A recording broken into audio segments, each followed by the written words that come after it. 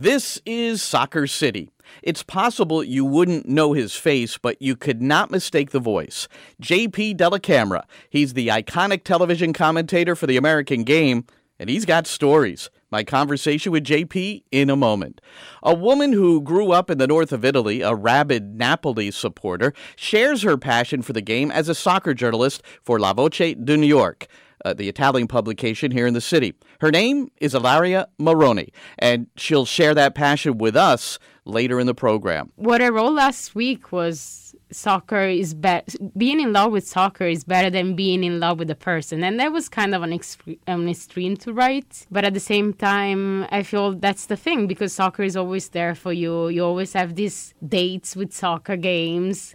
Well, it's amazing what a win can do. Yeah, we're in a good mood. Anton Tinnerholm of the New York City Football Club with a 3-1 win over Philadelphia in the regular season finale. And now they'll meet up with the Union again in the opening round of the MLS playoffs. A preview in our final segment. JP Dellacamera. He is the voice of American soccer, named the recipient of the 2018 Colin Jose Media Award, which was created to honor the contributions of members of the print, electronic media, reporters, columnists, authors, broadcasters, editors, public media relations professionals, a really important group. JP was honored at the 2018 Hall of Fame induction ceremony, christening the new Hall of Fame headquarters at the home of FC Dallas in Frisco, Texas. JP has called 9 consecutive FIFA World Cups on television or radio and 5 FIFA Women's World Cups, including the 1999 and 2015 FIFA Women's World Cup championships for the U.S. team. He was on the broadcast teams for the 2004, 08, 2012 Olympic Games for NBC Sports, and he's called MLS games on both national and regional networks since the league's inception in 1996, currently the voice of the Philadelphia Union, and the first play-by-play announcer to be inducted. JP Dellacamera, welcome to Soccer City. It's an honor, sir. Glenn, pleasure's all mine. Thank you.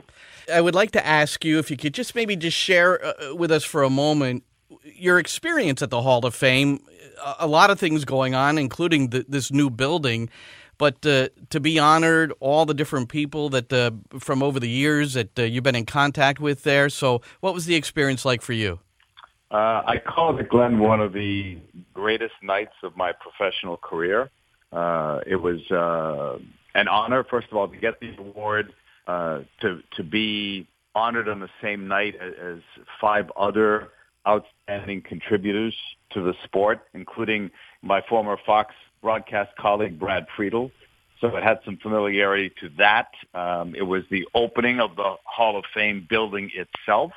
You know, all of our stuff has been in storage for so many years, so that made it special. My wife Donna was there. My daughters Kristen and Jacqueline were there.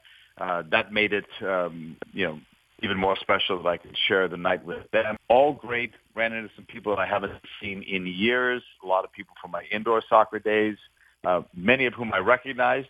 Some I didn't, but it was great to renew those acquaintances. A couple of people said my name, remembered me, and but for the most part, I had remembered them. It wasn't all. Well, they didn't have the name tags.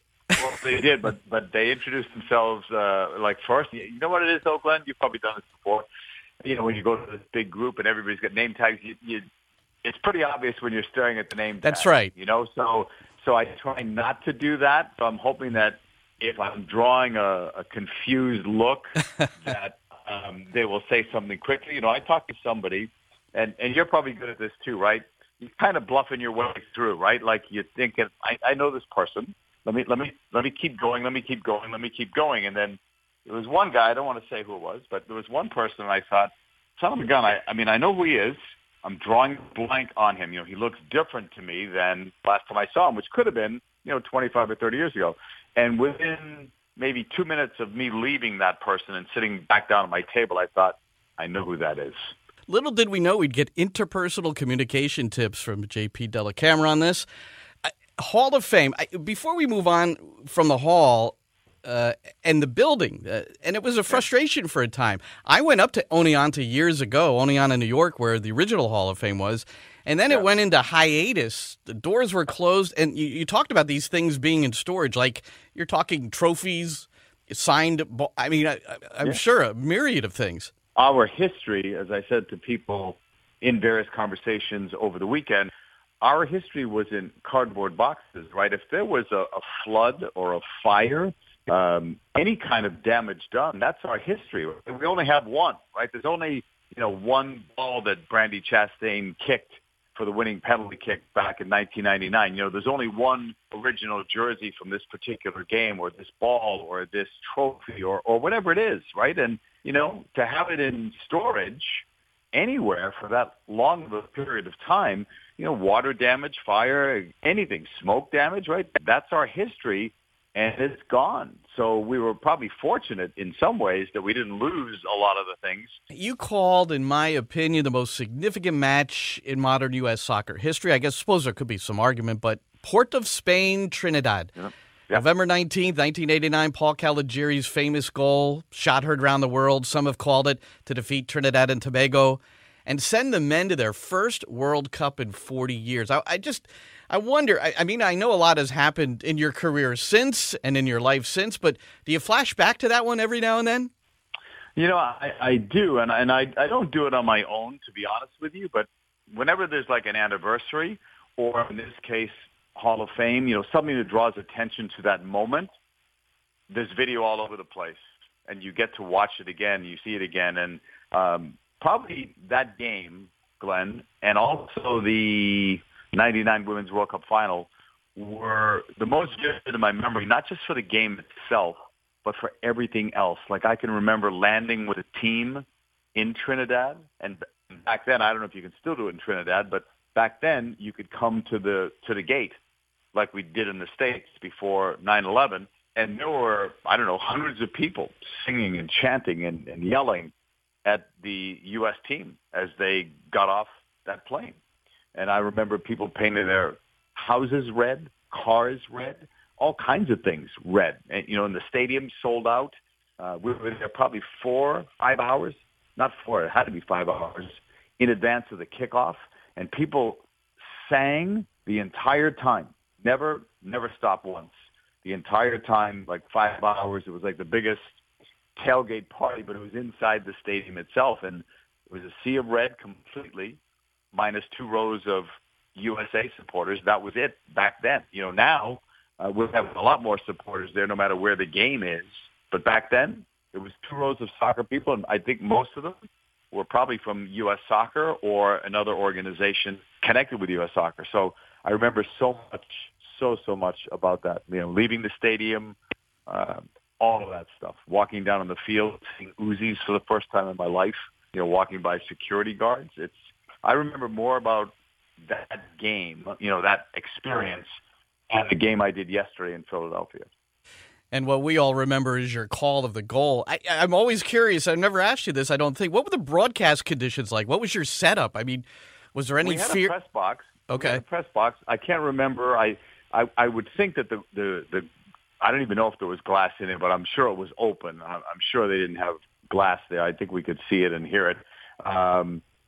So it wasn't bad. As I understand it, as people have told me, I don't even remember this, but I don't think we were on live that day. I think we were on tape delay, and it was before social media, but word still got out some way, somehow, that the U.S. had won and that they had qualified. We're with the JP Dellacamera, your broadcast partner for the most recent World Cup in Russia, Tony Meola. Ironic that he was a guy in goal for that match in Trinidad, yes? That's right. Yeah, he was a young kid. He was probably, I want to say like 19, whatever it was. But I remember we as a country, right, we had to win that game. A draw wasn't good, right? And people said to me, isn't it bad that, they can't get a draw and advance? Now they have to win the game. And I said, no. I said, this is fine. I said, we're not, back then, I said, our culture was not such that we knew how to play for a draw like the Europeans did. So I said, no, we're not comfortable with that. We're Americans. We're used to, playing for a result, playing to win, not playing not to lose or playing for a draw. So I said, I think this is good. And I remember saying at the time, this kid in goal is so confident. He was. Like Tony, when Tony was like 18 or 19, he had the confidence to me of a 25, 26-year-old goalkeeper. He was like a college keeper. That's where some of our players were playing back then, right? So Tony was advanced, I think, beyond his years. He was confident, and I think Tony's confidence gave his teammates confidence, gave me confidence as an observer, as a fan, as a media person, that he could pull that off. Well, let's get to that other massive event that you called, the 1999 Women's World Cup. Brandi Chastain, the winner in penalties, the subsequent sports bra celebration, Yep. and the 90,000 plus at the Rose Bowl, which, I don't know what aspect of this particular World Cup suits your memory, but where does that rank in your memories, this whole event? Well, the big thing there, if you remember, when the men would play at the Rose Bowl, if they played against Mexico, what was the crowd like? If there was 90,000 there back in those days, because I remember I did a game there, and there must have been 85,000 rooting for Mexico and maybe 5,000 rooting for the U.S. Right. It was a pro-USA crowd. It wasn't 100%. I'm sure there were fans supporting China there, but there were not many. So it was a real big feel, USA type event to it. And we saw it building throughout the tournament, right? Before, if you remember this, before they even picked all of these stadiums, the original thought was to play in smaller stadiums, like high school, college stadiums. And someone, I think it was Marla Messing, who was in charge at the time, and she probably had other people, in her ear as well. But somebody came up with a line that, Americans are big event people. They will fill the stadiums. If this is a big event, they will come. And so someone made the decision to go to the bigger stadiums. And when they sold out in New Jersey, they were on their way. But I think momentum, Glenn, just kept picking up. If you remember the commercials that they had on television that got a great amount of exposure. They were on David Letterman's show almost on a nightly basis. I think Dan Rather, when he was doing CBS, did stories on them. There were celebrities going to training. I mean, this was like rock star status for these women. The humble media star of American soccer, J.P. Dellacamera. There's an aspiring soccer journalist living in the West Village, raised in Treviso, Italy, 30 minutes from Venice.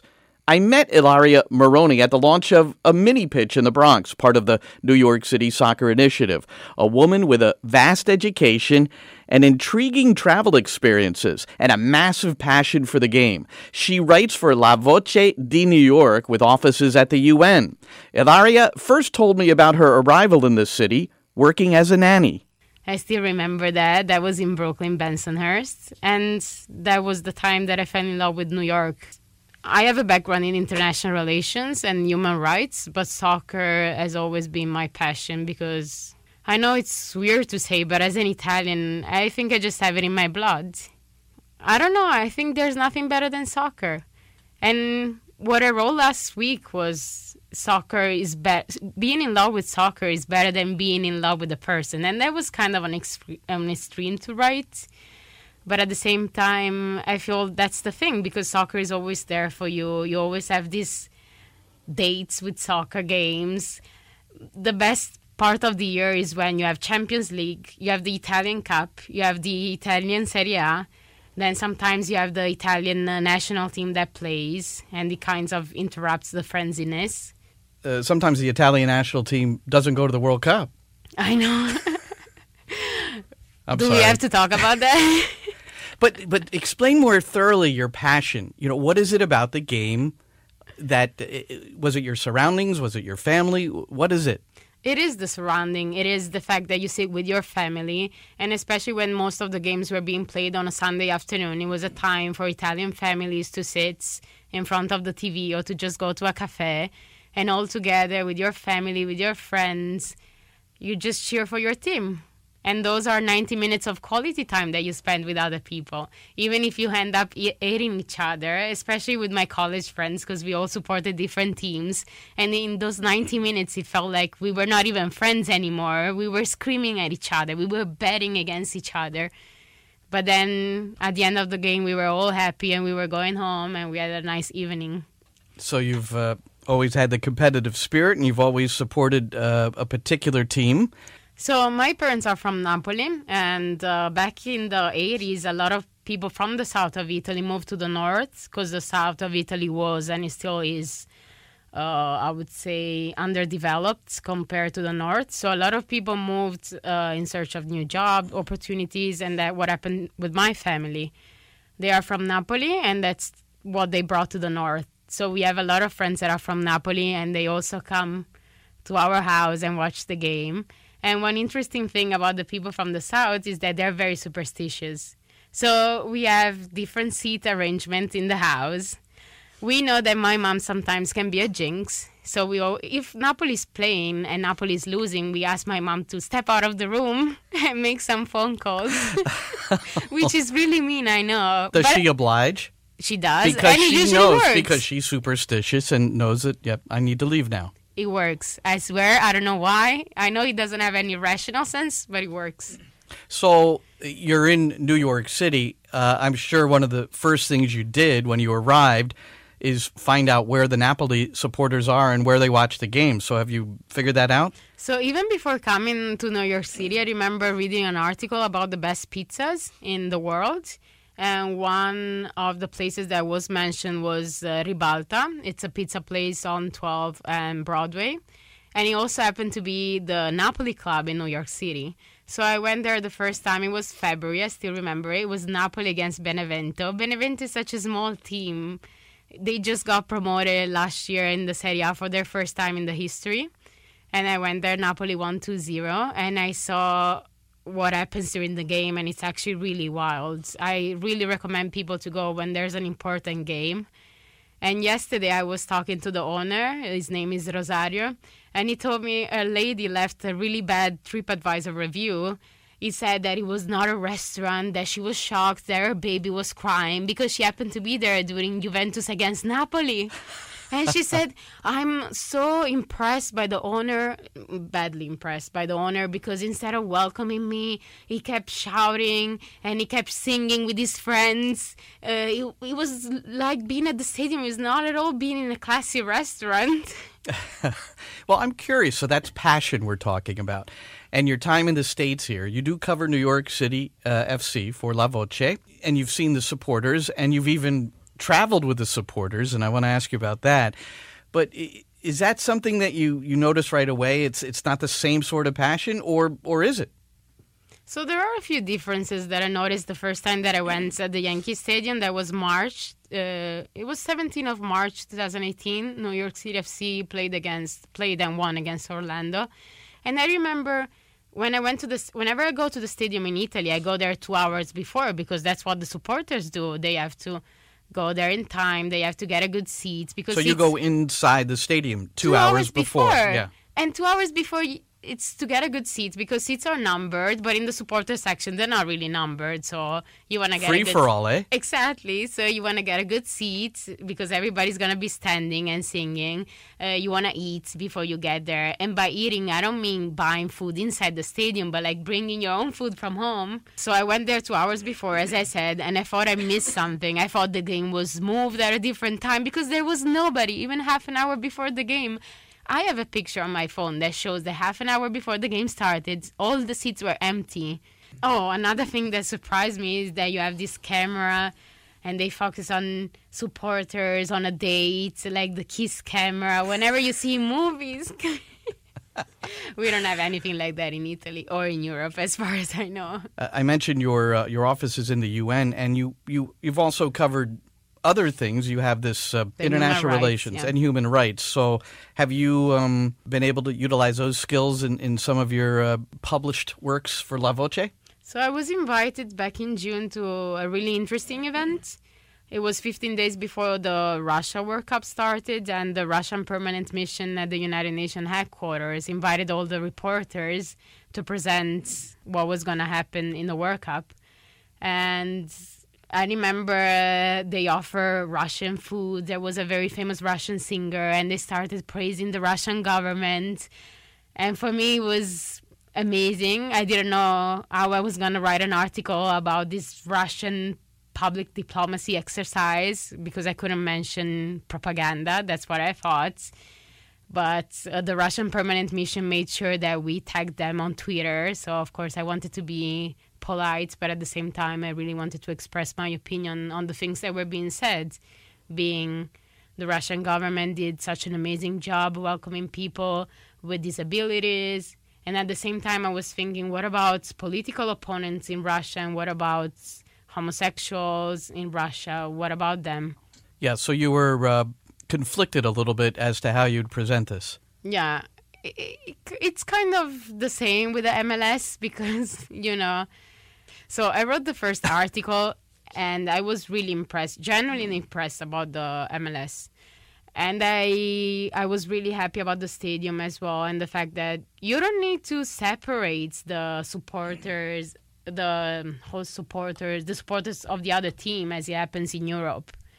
Well, they're not separated by fences, but they're put in different portions of the stadium. Yes, right. But I traveled to DC, and the NYCFC supporters were basically only a few steps away from the DC supporters. Not the DC, the DC supporters, yeah. Yeah. So let's talk about that trip a little bit. So this is now. Did you do this for a story? Were you just kind of doing it out of interest yourself to see exactly what's going on with the supporters on these road trips? It's the recent trip to DC United and the new Audi field. I'm still happy that I could join the NYCFC supporters. We left the Bronx at 8 a.m. on Sunday morning, and I was really surprised about the amount of supporters that joined the trip, despite being hungover, most of them. They still had the strength to sing all the way to DC, 4 hours and a half in the bus. I really enjoyed the conversation that came up from this trip about the stadium, of course, which was their major concern, about the results in the past 2 months, about what I call conspiracy theory. I heard a supporter saying that it's not Dome's fault that the past few games hadn't been, let's say, exceptional as far as results are concerned, but it was Castellanos bringing his mate, his tea, to the locker rooms and making everybody emotional. That was really funny. What can you tell us about that tea? That mate is like a drug. It's better than coffee. So if caffeine doesn't work for you, I think you should try mate. That's what I did. I studied in Argentina for a semester. I was in Santa Fe. Santa Fe is the province where Rosario, which is more famous because Messi was born in Rosario as well. The first time that I tried mate, I remember I couldn't sleep the whole night because it's so strong. It's 100 times stronger than coffee. And it's a social ritual for Argentinian. They just meet at a park. I mean, you see Castellano doing that. Well, I was taken aback a little bit after his very first game. He had scored. It was against Vancouver 2-2 at Yankee Stadium. And we were waiting to speak to him. And he had this... I didn't know what it was. Yeah, so the cup itself has to be a very good cup. Before the first time that you buy this kind of cup, you cannot use it right away. You have to leave the mate inside for a couple of days and throw it, then pour it again, then wait, then pour it. And that's how you prepare the cup for the mate ritual, and then it's ready to be used. And the ritual, what does that mean? The ritual is sitting in a circle. There's a person that is responsible for pouring the water and passing it along, and passing the cup along to the other people. And they all use the same straw, and it's very rude to clean the straw or refuse to use the same straw as the other people. It sounds spiritual, maybe. It is very spiritual, and the effect is very spiritual, especially if you're not used to this amount of caffeine at the same time. So, Ilaria, you just arrived this year, so you missed Andrea Pirlo. I know. And his years here with New York City FC. I'm curious, so you're back home. Pirlo signs with New York City FC and MLS. Wondering what the supporters, the media, just the public in general, those that followed the game, what was the initial impression? So the thing is, whenever a football player, I would say football, sorry, I mean soccer player, it's okay, leaves European leagues, we kind of forget about him. That's what happened with Carlos Tevez when he went back to Argentina, even after he played with Juventus. That happens with all the players that go to China, and we have a lot of them going to China these days. So even Pirlo, we would remember about him whenever there was a big Italian national team game. We missed him, of course, especially in the national team, because he was the guy that brought us the World Cup in 2006. He's a hero, even if he played for Juventus at the end of his days in Serie A. I want to ask you about being a female and a soccer journalist. sometimes I'm the only reporter. Sometimes we are 2 or 3 female reporters coming to the locker rooms. I feel welcomed nevertheless. I think they're more welcoming than in Italy. I think the work ethics here in the United States is much better than in Italy, than in my country, which is really sexist and conservative. Is that possibly a reason that you're no longer there, or that you're not seeking a professional career in Italy? That's all right. I think it's very hard to seek a professional career in Italy if you're a female reporter and if you're not willing to compromise with sexists. Let me give you an example. When I came to the Yankee Stadium for the first 2 or 3 matches, I was sending a lot of pictures to my friends and former co-workers back in Italy. And I remember one of them, when I took a picture of Patrick Vieira, who happened to be an exceptional coach, and I'm really in love with him. It was really nice to me all the times that I went there and I asked him questions. I remember one of my former co-workers, in a group chat, he said, "Oh, who did you have to sleep with to get to the Yankee Stadium and to get to the locker rooms?" And there was something that I think in the United States would have never happened. It's impossible that a former co-worker would tell you these things. And that's how I stopped talking to this person, because even I talked to him afterwards, after a couple of months, and I said that I was really hurt by his comments. And he kept saying that it was a joke. And he found that joke to be okay. So what is it that attracts you to the city? I love that nobody judges you, that you can do whatever you want, respecting other people, but at the same time feeling free to do it. I love that you can hang out with a lot of people from different nationalities, from different communities. So whatever you want to travel to another part of the world while staying in New York City, you can actually do that. You can find so many interesting people and so many stuff to do. And even if I complain at the end of the day that I get never time to stay at home with my cats, I'm still happy to be here. Ilaria Moroni, and she later told me that the former manager of her beloved Napoli, Maurizio Sarri, was forced to apologize for sexist comments to a female journalist. The current Chelsea coach said, quote, "You're a woman, you're beautiful. For those 2 reasons, I won't tell you to go F yourself." End of quote. That was March of 2018. Ilaria and others, including WNYE, will be covering the New York City FC Philadelphia Union match on Wednesday, opening round of the MLS playoffs. It'll be the second match in 4 days between the two. City beat the Union 3-1 in the regular season finale on Sunday, securing the home game at Yankee Stadium for this single elimination playoff game, which will be carried live here on WNYE. NYCFC held an open training session on Monday at Yankee Stadium. The mood was light after just the second win in 10 matches. Yeah, we're in a good mood. Of course, we finished the season exactly the way we wanted, with a win, and even more important, we played in the way we want, especially at home. If you look at the first 20 minutes and look at the whole first half, we play exactly the way we wanted, with aggressivity and very intense style of playing. So if we can play in that way, I think we are the best team in the league. That's City fullback Anton Tinnerholm. New York City captain David Villa, he scored his team-leading 14th goal of the season in the victory over the Union, and he spoke about the winning sense. We're talking about before that we need to win for face the playoff with good feelings, no? And we get it. When you win, you are more confident in everything. You are more believe in yourself, in your teammates, in the team, and that's it's important. Also important to play at home, where City finished with a 12-1-4 record in the Bronx. Airtime, WNYE, 7 o'clock on Wednesday for the pregame with head coach Dome Torrent. I'm Glenn Crooks. That'll do it for Soccer City. Have a great week of soccer.